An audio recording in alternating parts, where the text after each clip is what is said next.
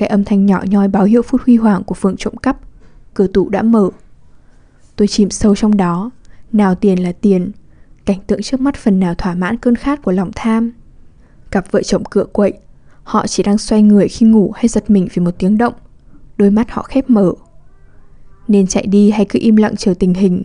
Cái đôi mắt đang mở hở kia chỉ đang ngủ hay đang nhìn tôi? Nó có đang nói rằng ngươi cứ lấy hết số tiền để thỏa lòng đi? Ta đã ghi nhớ khuôn mặt của ngươi rồi. Tôi muốn thét lên nhưng không thể.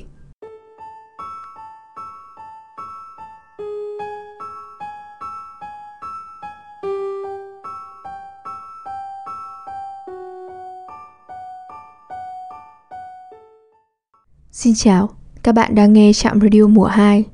Mình là DJ Hà Trang, rất hân hạnh được đồng hành cùng các bạn. Các bạn thân mến, trong radio số 31 ngày hôm nay, xin mời các bạn lắng nghe truyện ngắn Quản, Giáo và Phạm Nhân của tác giả Thu Phiến. Truyện thuộc mẻ sáng tác mới, truyện ngắn năm 2023 của S2E31 do K, D và Z tuyển chọn.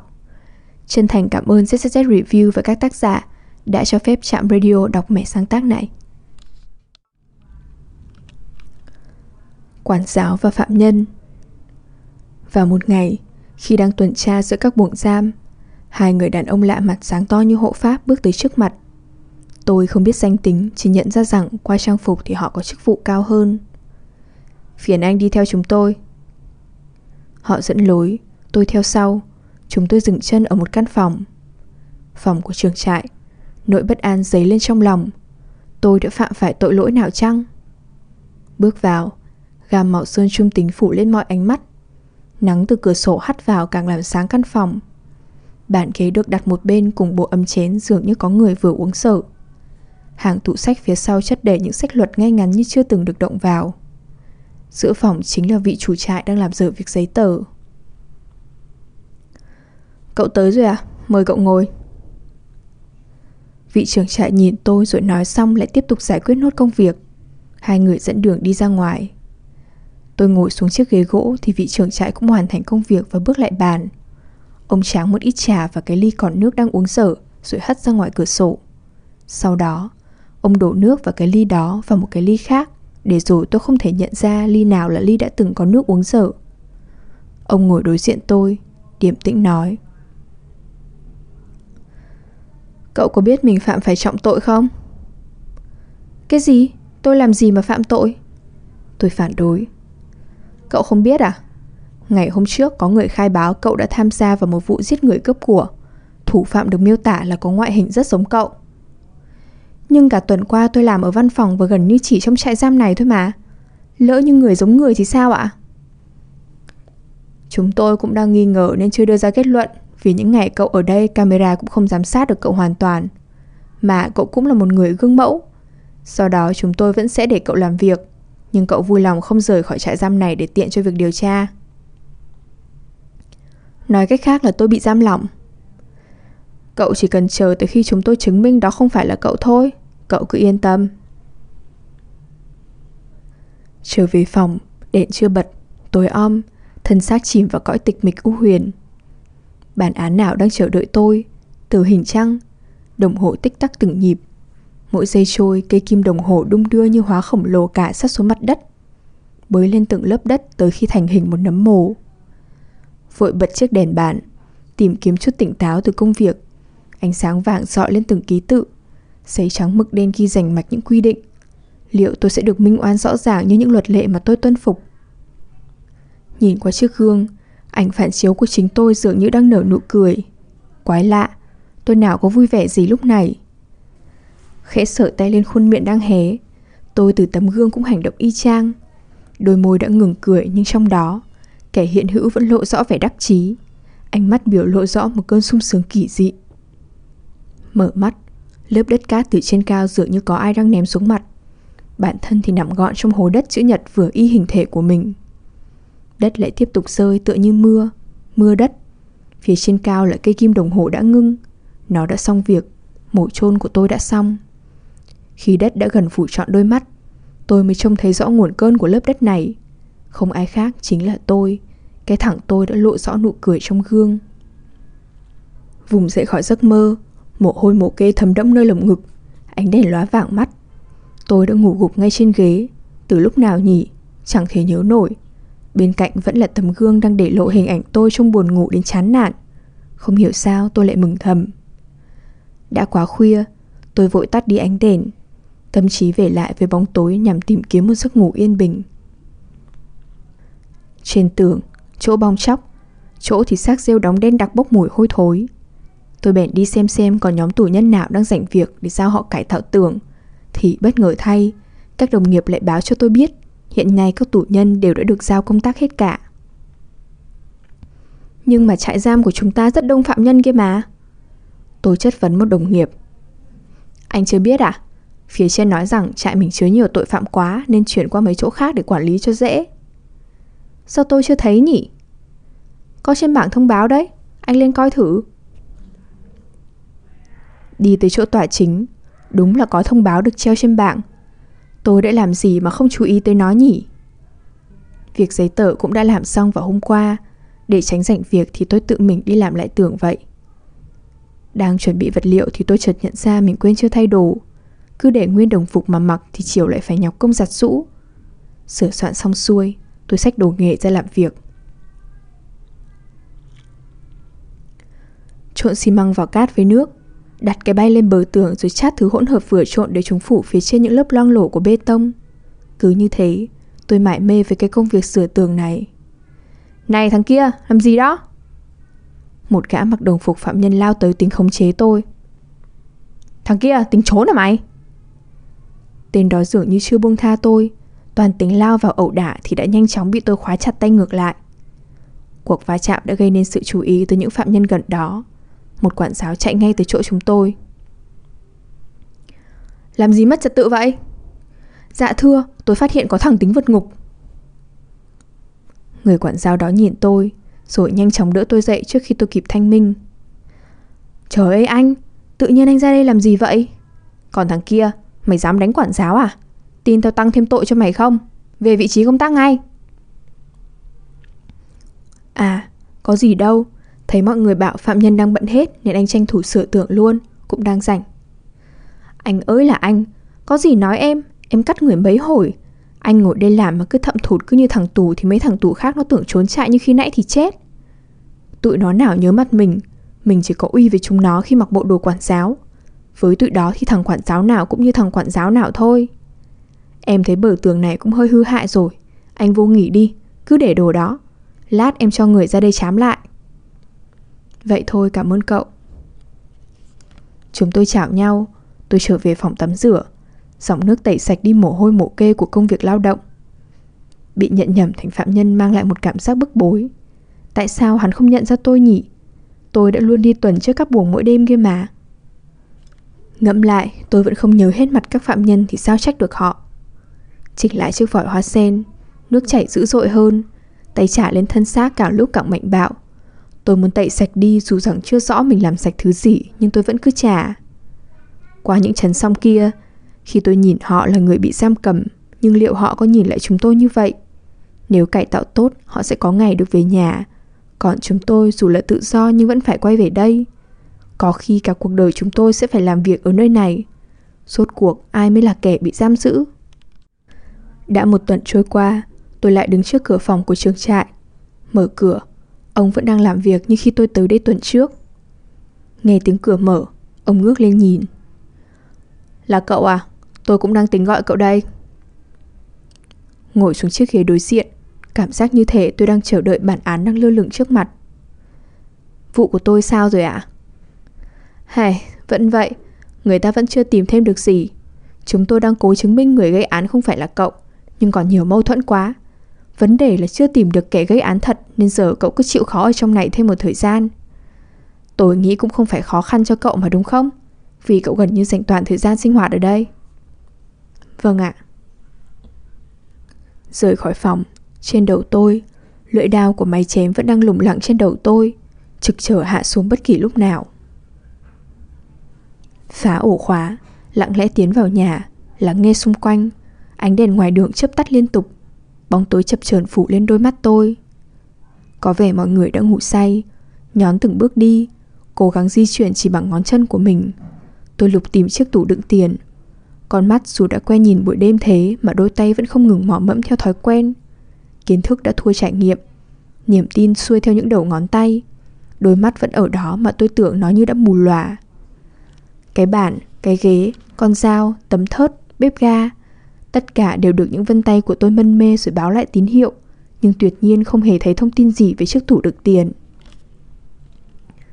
Tầng trệt đã lục soát xong, tiến tới cầu thang, bóng tối kéo chiếc thang dài vô tận. Bàn tay dẫn đường, nó dắt tôi tới căn phòng của chủ nhân căn nhà. Mở hé cửa, cặp vợ chồng đang ngủ, bỏ vào như một con gián. Tôi lại lần mò chiếc tủ. Từ đường cong của hình trụ tới các góc cạnh của những hình khối vuông. Sau khi loại trừ tất cả, chỉ còn chừa lại một vật chưa kiểm tra. Chiếc tủ gỗ cạnh giường ngủ đang bị khóa chặt. Hẳn đây phải là nơi đựng tiền. Tôi lôi đạo cụ trong chiếc giỏ đeo bên người, từ từ và chậm rãi. Từng cử động phải được dùng bằng một lực vừa đủ, sao cho nó có thể mở được ổ khóa vừa không gây ra tiếng động. Tách. Cái âm thanh nhỏ nhoi báo hiệu phút huy hoàng của phường trộm cắp. Cửa tủ đã mở. Tôi chìm sâu trong đó. Nào tiền là tiền. Cảnh tượng trước mắt phần nào thỏa mãn cơn khát của lòng tham. Cặp vợ chồng cựa quậy. Họ chỉ đang xoay người khi ngủ hay giật mình vì một tiếng động. Đôi mắt họ khép mở. Nên chạy đi hay cứ im lặng chờ tình hình? Cái đôi mắt đang mở hở kia chỉ đang ngủ hay đang nhìn tôi?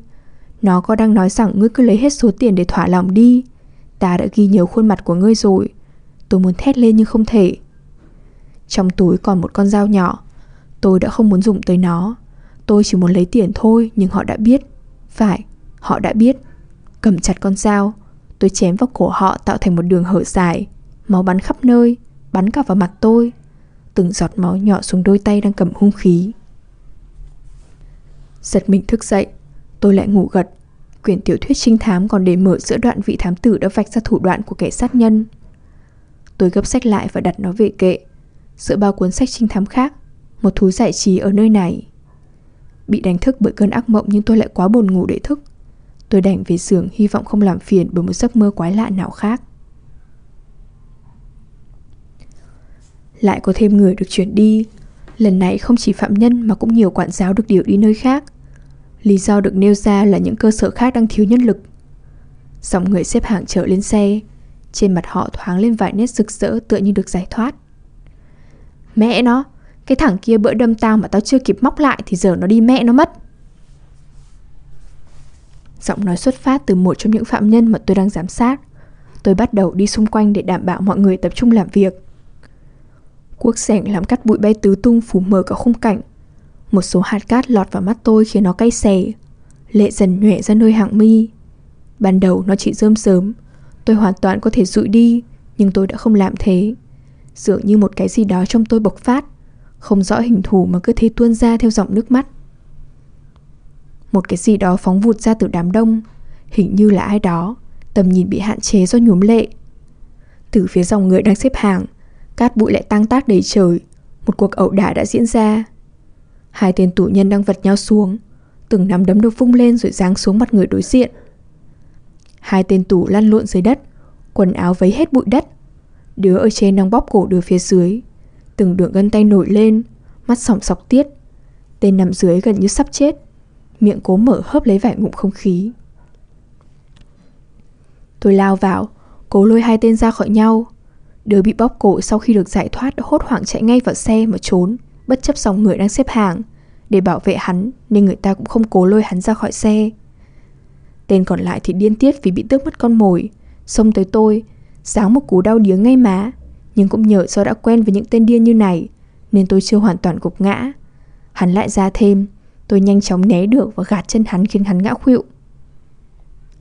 Tôi sút vào hạ bộ khiến ngắt mạch cuồng điên bằng một cơn đau đớn, rồi lấy thân mình ngồi lên để đè chặt hắn. Từng cú đấm của tôi nện xuống mặt hắn, cảm giác như đang dùng búa đập thịt. Mặt hắn dần bầm tím, rồi tới lại răng dần có vài cái rơi rụng. Máu từ lợi chảy ra thấm cả vào tay tôi. Mắt cũng bắt đầu sưng, rồi tới lại chảy máu mũi. Nhưng tôi vẫn không dừng lại, không thể dừng lại. Mỗi cú đánh không còn đơn thuần là trả thù cho cái đấm mà tôi phải ăn khi nãy. Có gì đó thôi thúc tôi, thỏa mãn tôi. Nhìn khuôn mặt như sắp chết, gần như chỉ còn thở được khò khè, thì tay của tôi càng hăng.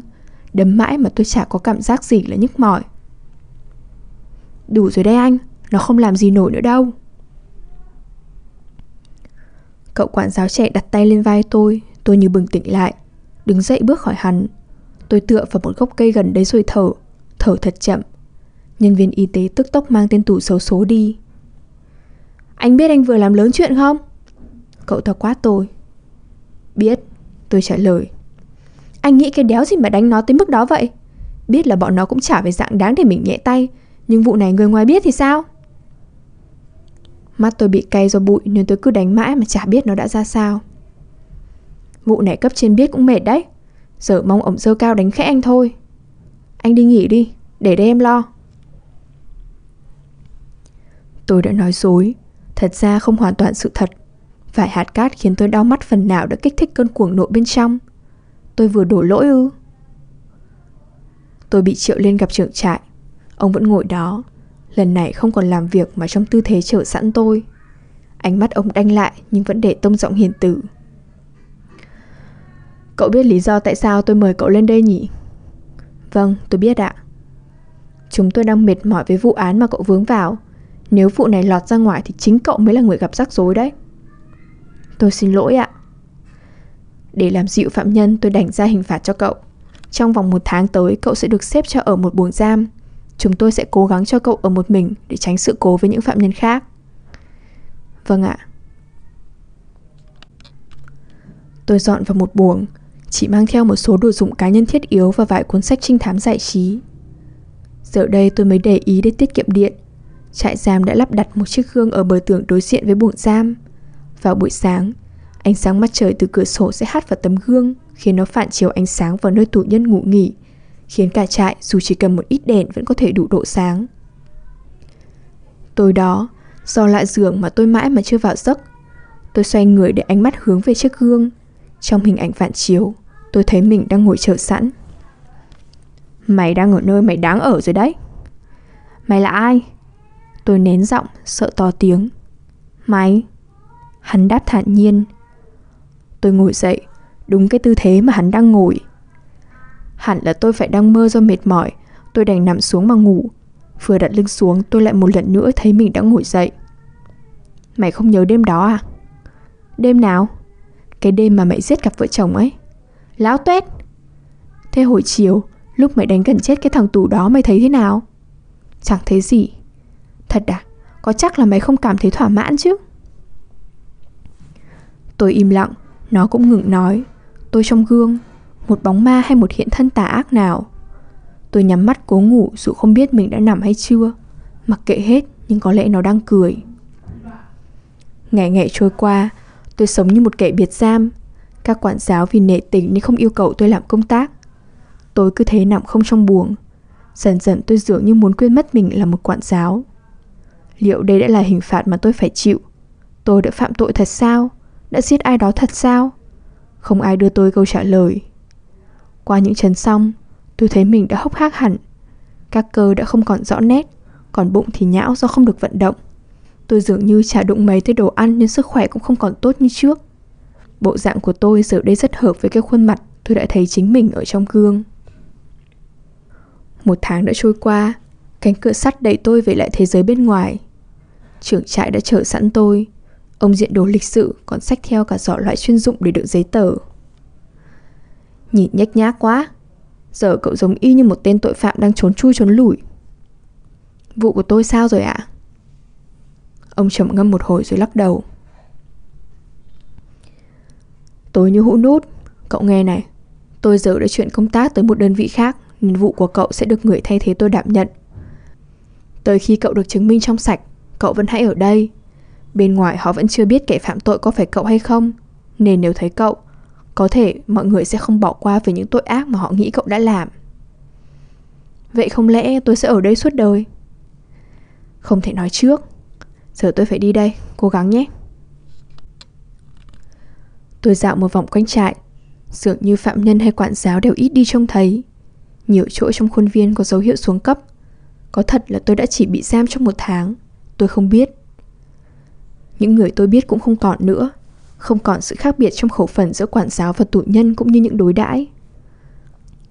Thời gian trôi, tôi không rõ bao lâu rồi. Trại giam ngày một thưa thớt dần. Tôi bắt đầu hoạt động tự cung tự cấp bằng việc thu thập một số cây trồng còn sót lại ở các vườn tược và nuôi vài con gà, con vịt đang thiếu người chăm lo ở các khu chuồng. Chẳng có ai ý kiến hay phàn nàn gì. Khi những nhân viên cấp thấp cũng rời đi, tôi nhận ra mình là cá nhân duy nhất còn lại ở nơi này. Vị trưởng trại tiếp theo vẫn mãi chưa tới. Liệu tôi là người duy nhất chưa quên cái tội trạng bị gán cho mình?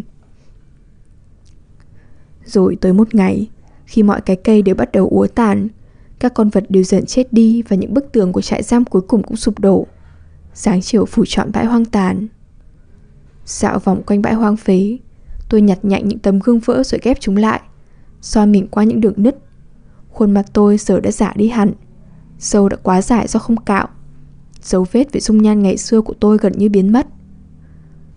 Giờ làm gì nhỉ? Nơi dung chứa tôi đã tan nát. Bức tường ngăn cách và bảo vệ tôi cũng không còn. Tắm mình trong ánh nắng, tôi trông về hướng ánh dương lụi tàn. Lục tìm trong đổ nát, tôi phát hiện ra vài con dao. Cạo đi râu tóc của mình. Giờ nhìn tôi đã gọn gàng hơn phần nào và còn có lại chút nét của thời trai trẻ. Soi mình vào những mảnh vỡ, tôi chỉ thấy được con người đầu tóc bù xù đang nhoẻn miệng cười hạ dạ. Cái nụ cười kỳ dị tôi đã thấy trước đó, lâu lắm rồi, qua những chấn song. Hướng về thế giới đã bỏ quên tôi. Liệu nó có đang nhìn vào tôi? Bước qua nơi từng là bức tường, đường chân trời hút đi mọi ánh sáng còn sót lại trên thế gian này vào cái vùng không rõ đích của nó. Tôi liếc nhìn vào tấm gương, hắn cũng đang nhìn tôi. Chúng tôi đồng thanh: tao sẽ luôn quan sát mày. Tôi bước đi về phía trước, đi về phía ánh sáng dù quanh tôi chẳng còn lại gì trừ một buổi chiều tối đang buông xuống. Thu Phiến.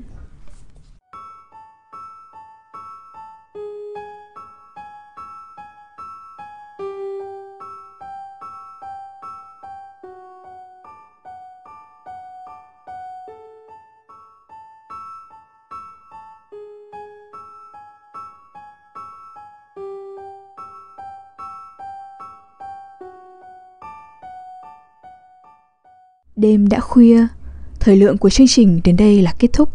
Xin chân thành cảm ơn các bạn thính giả đã chú ý lắng nghe. Chúc các bạn một đêm ngon giấc.